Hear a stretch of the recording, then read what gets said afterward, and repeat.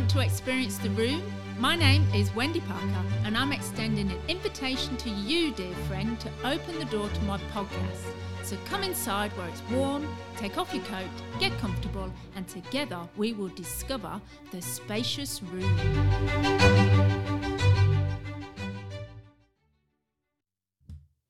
Hey there, and welcome to this week's Spacious Room. And today I want to talk about your path, your mandate, and your story. Now, can I be really honest with you? Full disclosure, I have had some overwhelming, overthinking, uncertain moments just before I launched my brand new course, How to Unlock the Power of Communion. And when it got uploaded onto my website and released, my mind went into a fog of negativity. So, of course, I did what any woman would do in a crisis, right? I texted one of my best friends, and she replied with a stream of exhortations, and then she finished with this. This is your path, your mandate, your story. Oh, and breathe. So why is it that we feel we have to wait for 3 angelic visitations before we even dare to step into our dreams and act on the command God impressed upon our hearts? So why is it so hard for us to admit to ourselves that we want to do great things with our lives as believers, but then we find that we're overthinking it, afraid to move on, afraid to take the next step God is asking us to take? Because we all have a path, we all have a mandate, and we all have a story. And like all good stories, yours comes with an underhanded, dastardly, despicable villain who, if you're not careful, starts to narrate your story. His name? Well, he goes by many names. He goes by Father of Lies, Devil, Lucifer, Serpent, Accuser, Beelzebub, Satan. Take your pick. They all lead to him stealing, killing, and destroying your dreams and your purpose. And that's found in John 10:10. We Christians are notorious for downplaying our, dare I say it, ambitions. Ooh, that's a scary word, ambitions. Too scary to even say out loud our dreams, our desires, our longings, because we feel that the dangers of reaching for the abundant life God speaks of in his word could potentially lead us to the dark side of a large ego and derail our faith. However, the battle for your heart is real, my friend, and your enemy would love nothing more than to hinder your progress in your story by whispering his lies, just so he can keep a lid on those ambitions and you can stay less of a threat to him by keeping you small and contained and controlled.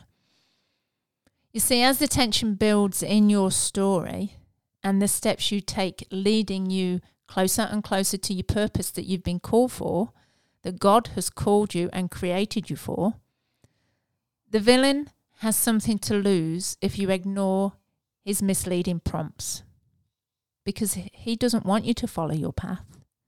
He doesn't want you to go following your mandate that gives you a story, because his voice in the narration of your story will become quieter. So he makes sure every step is more uncomfortable than the last as you decide to reject his spin and do it afraid anyway.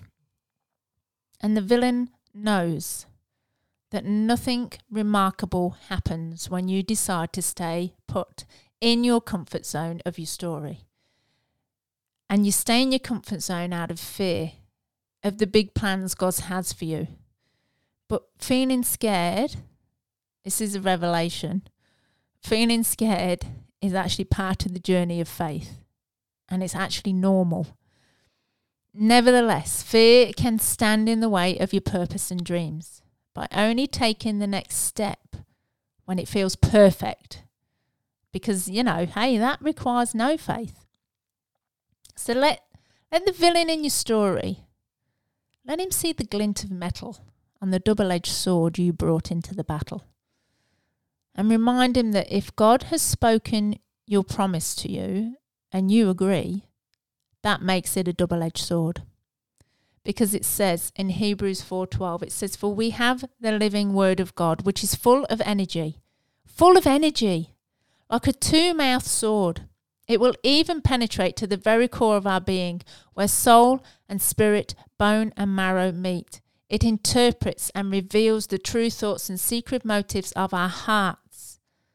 So all those thoughts that you've of being too ambitious, too egotistical, too wild and out there, too wanting this abundant life that God has got, too afraid to take the faith-filled life, it's going to be sliced through with a double-edged sword. All your motives, all that, God's going to slice it away and focus on the purpose that he's got for you with the right motives.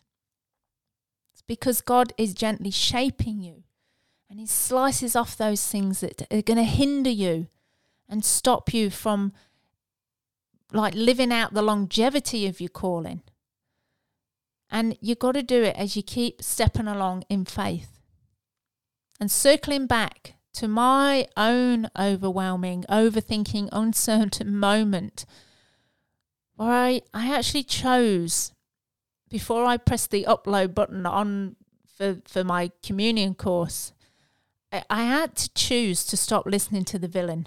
I had to say, am I going to let him narrate my story out of fear, or am I going to just believe what God has called me to do and asked me to do and believe his word?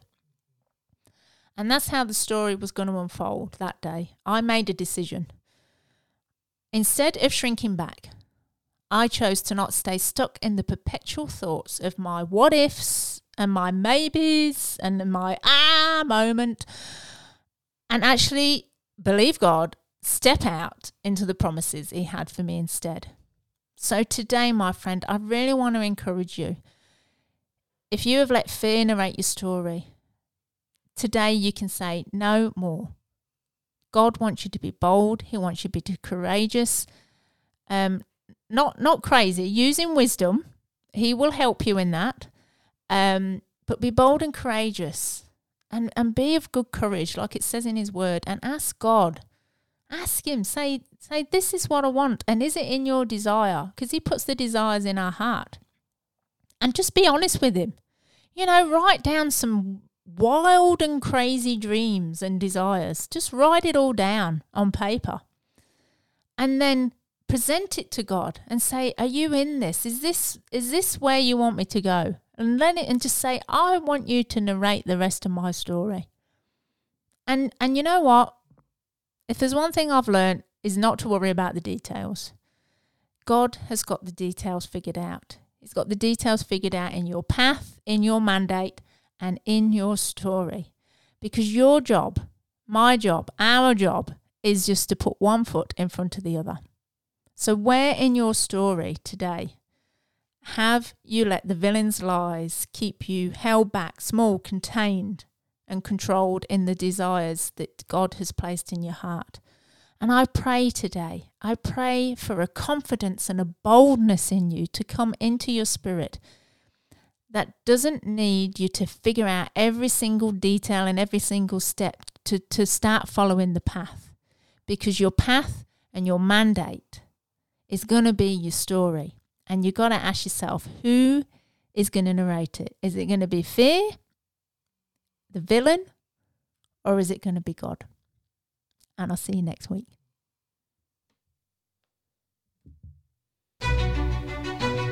Thank you for joining me today in the spacious room. I invite you to join me in my other rooms, my website, www.thebigvoiceonline.com, and my Big Voice YouTube channel. See you in the room next time.